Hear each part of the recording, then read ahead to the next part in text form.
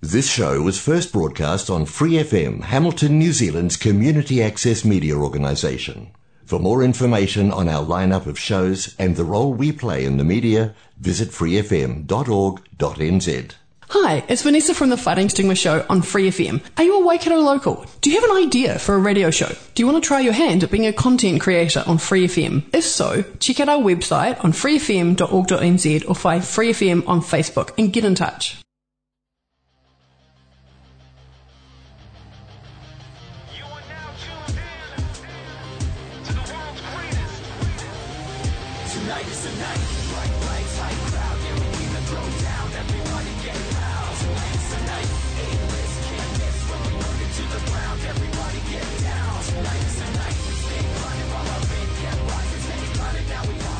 Hey, listen to Wrestling Roundup on Free FM, RFM, and MPR. As always, I'm Grady, and live on Skype we got Josh.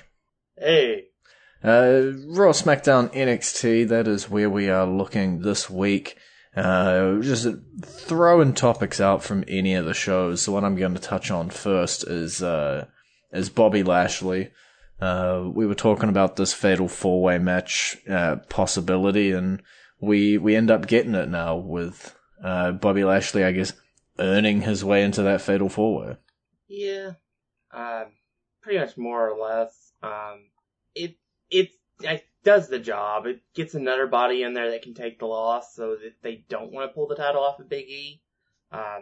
There's somebody there that makes sense because he was the one that he beat, and they can further the storylines with Kevin Owens and Seth Rollins if they want with Big E. It also gives an option for, if they don't want Big E to lose directly, for somebody to be pinned to put the title on a newly signed wrestler. Yeah, there's a few possibilities in that match. Like, it is 4 very big names, 3 big meaty men slapping meat, and Seth Rollins off to the side cackling. And honestly, like, if you told me coming out of this that any of the 4 outcomes happened, I wouldn't be surprised. Like, Bobby Lashley's already held the title quite a bit recently. Big E, obviously the champion going in.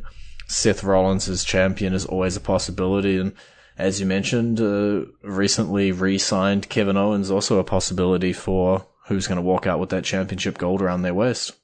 It is what it is, but I think that match is going to be much more interesting going forward with the inclusion of Lashley. Mm-hmm. Because it does create so many different options that they can go with for the finish. Yeah, it's just a whole extra, card you can play with, right? Like, so much more you can do. Triple threats, fatal 4-ways are always pretty clustery. You don't necessarily always know what's happening. Things are happening over here, things are happening over there. But Fatal 4-Way is just an extra way to throw a body in. I don't think we're going any more than this. I don't think we're going Fatal 5-Way or Championship Scramble or anything like that. I think this is probably the max that is heading into this match for WWE Day 1. Yeah, this is what I've expected. And it is the dark match, feud for the next couple months. So it's not that big of a surprise, including that dark match that seemed to reveal that Kevin Owens resigned. Yeah, I gave you a bit of a chance there when I was mentioning, a re-signed Kevin Owens for you to gloat and do your thing before we move on, if you'd like to. No, I can't even take credit for it because I saw an article somewhere about it, so I can't even take credit for it. Fair. Is there anything from any of the 3 shows that you'd like to touch on before we go to my next topic? Opening up the floor. We don't do this style often. A lot of the times we've got shows to preview or review. Let's see here. I would say probably, how about the fact that the Raw Tag Team Champions go to SmackDown and lose? And it's not even the SmackDown Tag Team Champions that beat them. It's the 3rd tag team that's been feuding with the SmackDown Tag Team Champions. Yeah. Obviously, RK Bro jumping over to the Blue Brand for a bit of a showcase, and taking on both the Usos and the New Day in a triple threat tag team match, and King Woods and Kofi Kingston coming out on top. continued push for King Woods. It's definitely, we're heading towards it's going to be a good New Day versus the Usos match at day one. That's inevitable. The question is then, are the New Day the team that can conquer Jimmy and Jay? Mm-hmm. Who have been absolutely dominant in the tag team division for SmackDown for the better part of all year. I think they won the titles in like August or April or something like that. Yeah, it's a tough one because, as you say, obviously the Usos losing would be the, I guess, start of the bloodline losing championships, possibly, and maybe not something they want to push into, but, we can see the Usos New Day like 50 million times, and they're always going to pull out something new. They're always going to put on a great entertaining match and something that people want to see. I struggle to think of something these guys have done where it's been, not a fantastic time. Yeah, and the New Day is the one team that can beat the Usos, and it makes sense. Mm-hmm. Because the New Day and the Usos have been like 1A, 1B for the last 6 in tag team division. If it wasn't the Usos on top, it was the New Day. If it wasn't the New Day, it was the Usos. And they have that ongoing rivalry, respect, even the respect back to the Gauntlet tag team match that got Kofi his title match. When the Usos forfeited, for the New Day. So these two teams know each other very well. They put on great matches. It would make sense if they decided they want to strap the New Day again. If they don't, that also makes sense. So, just strap in and get ready for a good ride.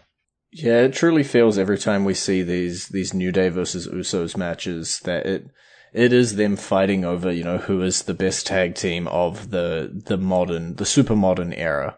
As you say, they have been 1A and 1B. They are the top of the tag team divisions, no matter what brands they're on, no matter what configuration of the New Day you see, going up against people. These two teams have proven that they are the two best tag teams in the WWE, hands down. As entertaining as RK Bro is, and as fun as some of these other tag teams, the difference is the longevity. Yeah, these two have been around forever. Yeah, the fact that it's been the Usos have been in WWE for like 12 years now, because I think they debuted in like 2010. Let me type as slowly as possible. Yeah, and then the New Day formed around 2013. So I think it's been about 6 or 7 years for them now. Yeah, the Usos made their main roster debut in May 2010, and then, July 2014 for the original sort of pairing up that they did for the New Day. So it's been 7 years on one side, 12 years on the other. That's why they're considered the greatest tag teams of this era, is because they didn't break up. They didn't backstab each other. They've had, I think the New Day's had 11 total reigns, and the Usos have had 7 or 8. So it's basically been them trading titles. Yeah, 7 reigns for the Usos, 5 SmackDown and 2 just WWE tag team. Never the Raw tag team championship, interestingly enough. This list is a nightmare for the New Day. 4 Raw, 7 SmackDown. So 11. It lists all the combinations separately. I had to try and math it all.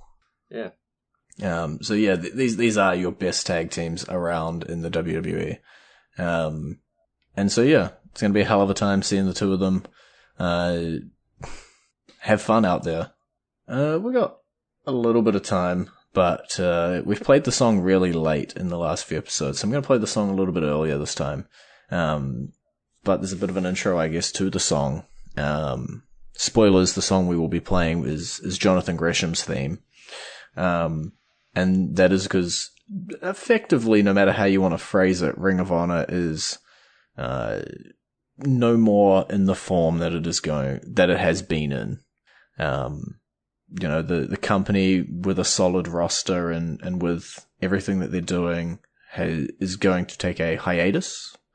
Most of their superstars are going to sign other places, whether that be AEW, whether that just be roam in the independent scene, and they're going to turn into more of a, I guess, King of the Indies position, where they're fairly notable, but they don't have contracted wrestlers necessarily.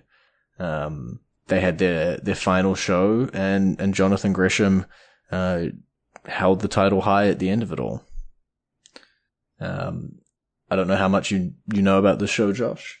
I didn't watch Final Battle, but I picked it just because Ring of Honor has had such a huge impact in the last 20 years in professional wrestling.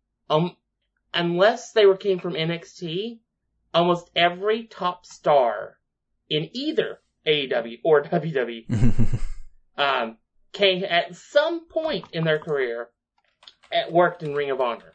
Just about. Unless your name is Sting. Sting is an exception to all rules. But yeah, pretty much almost anybody who worked in either AEW or WWE that's made it to the top echelon spent time in Ring of Honor. Now, Roman Reigns is an obvious exception because he basically came out of FCW, which became NXT. But for the most part, you had AJ Styles, you had Bryan Danielson, CM Punk, Samoa Joe.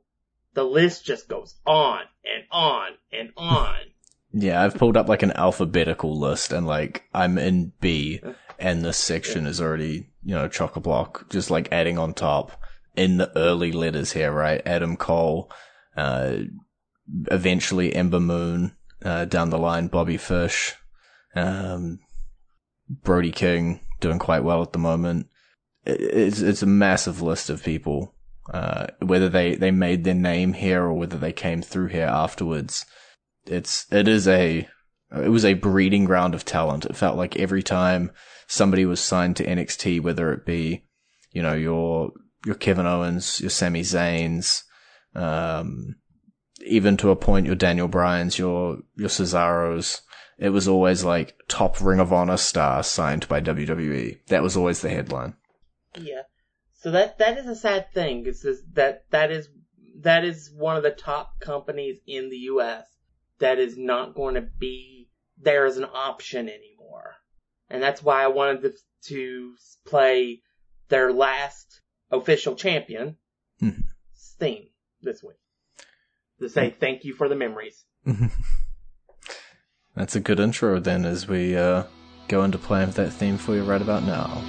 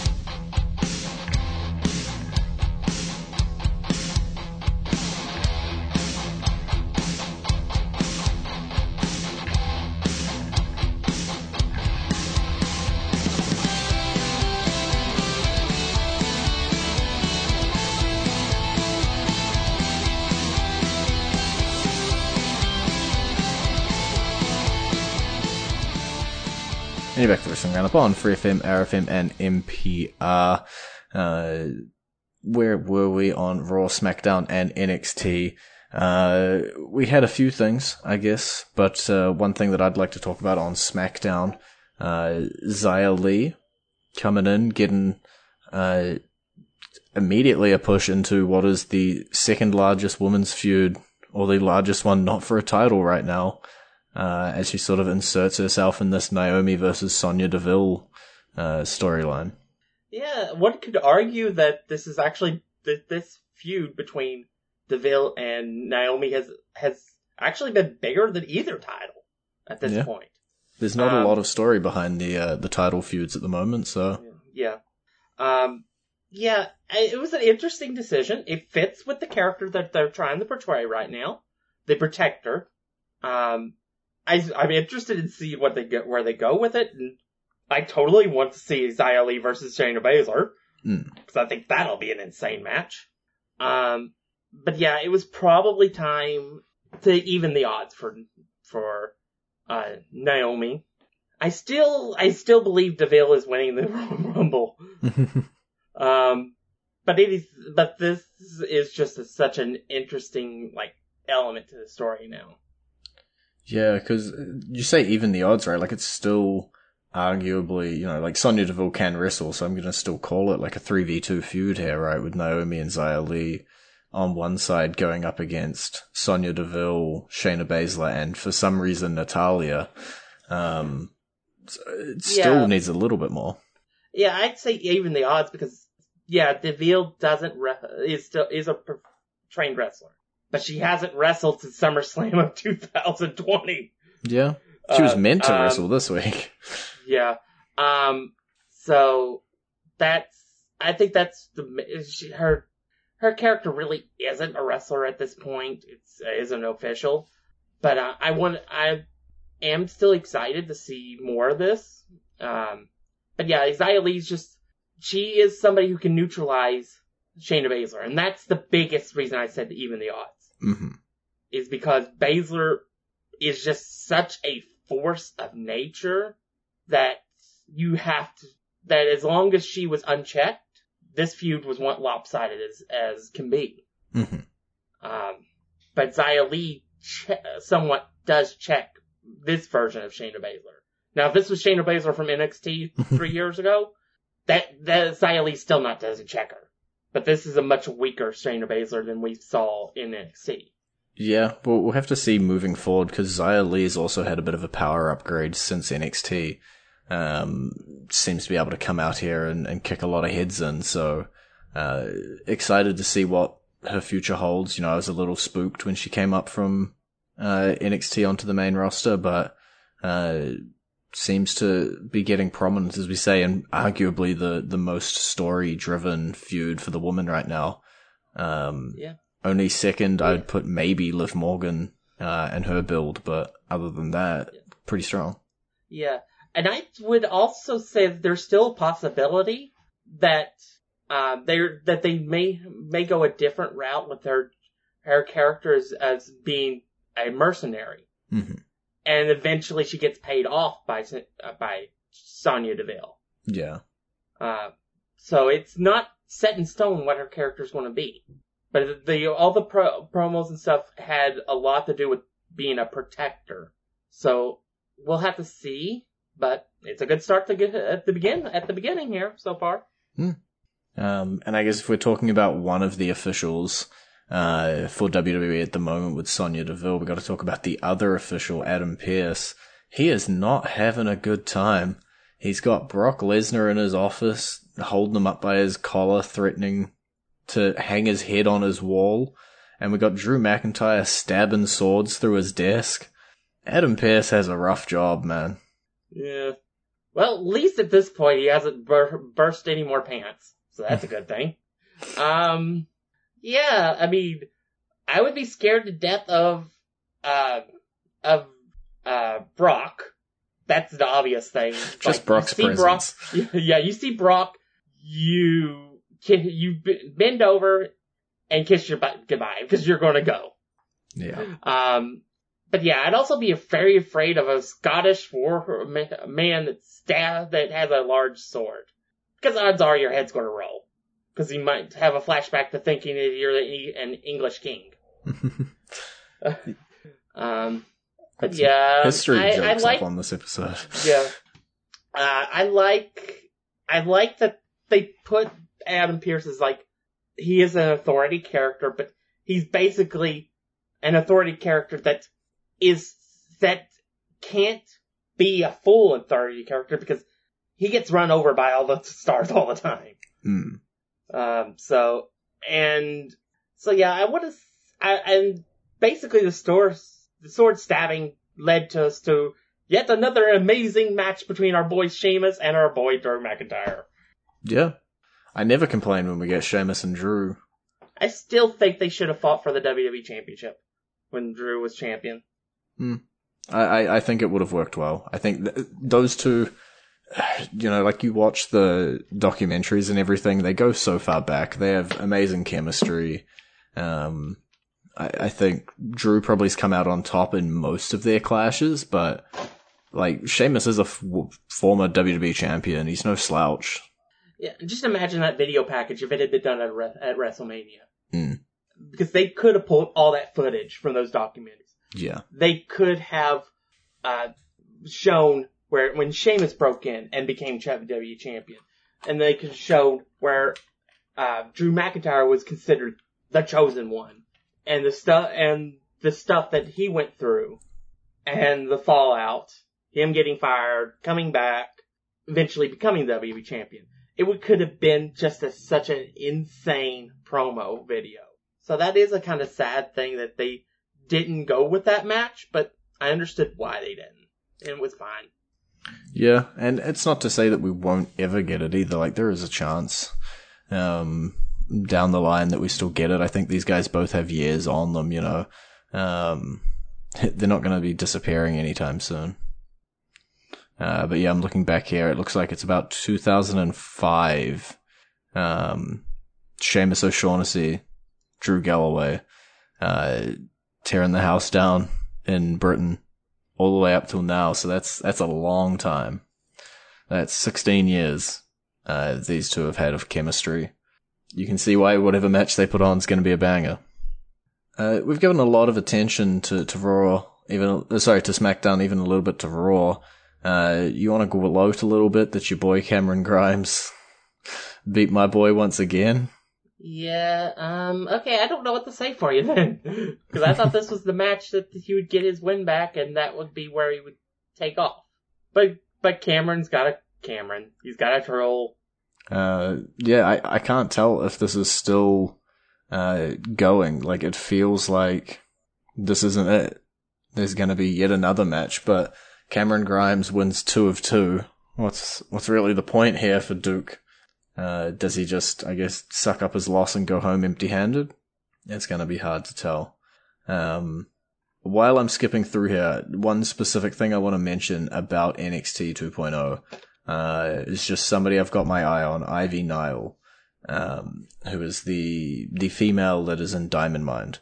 I really like her look. I really like her in-ring style. I've seen like still photos of a couple past episodes that have been framed up like Taekwondo maneuvers and stuff like that. I just really like everything she's doing, and with Bivens as a mouthpiece for her, I see her as someone who can do great things down the line. So I'm going to keep my eye on Ivy Nile, just as a side piece to mention. That's fine. I have my eye on, obviously, the Jade Cora, because she's obviously getting the biggest shine right now in the women's division. Another person I have my eye on, Grayson Waller. Yeah, he's getting a lot of focus. He was like the entire point of the episode this week. Yeah, and he is playing his role perfectly. He is the heel people want to hate. And that is hard to do in this day of age. So I want to see where he goes from here. But he's definitely a bigger star going forward. And he is definitely a heel. There is no ifs, ands, or buts about it. He's the heel in 2.0. Yeah. And could even be the guy that ends up taking the title from Ciampa. So that we have somebody for Ron the Chase as a face.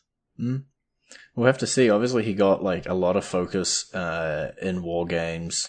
And then, he comes along. He attacks Johnny Gargano last week, which again is quite a high position on the card, attacking some dude on his final day. And And then, yeah, the whole episode this week was framed around him, whether it's him cutting a promo at the start, whether it's him being booted out, whether it's him attacking somebody in the parking lot. He had like 3 or 4 segments throughout the episode of just him showing up and doing stuff. And that really is, I guess, the showing off of, this is our guy. At least for this episode, this is who it was built around. Yeah, it was definitely built around him as far as the non-storyline related stuff. But besides that, I would have point out the frickin' storyline with the shaman. Yeah, we got a couple more minutes to quickly throw in some MSK and Riddle stuff if you want to mention that. Yeah, just out of all those vignettes, that makes sense. If you're going to have something crazy, you might as well have Matt Riddle involved. So and that you don't have to do anything really, have him actually there because it is videotaped. Yeah. But yeah, it's like, dude, you gotta get over all this stuff. You gotta put all this stuff out of your mind. You have even stuff that doesn't exist in your time frame, like the Spinner US Championship. Yeah, that's weighing you down for no apparent reason. Look, we don't question Matt Riddle. No, because you'll hurt your brain if you try it.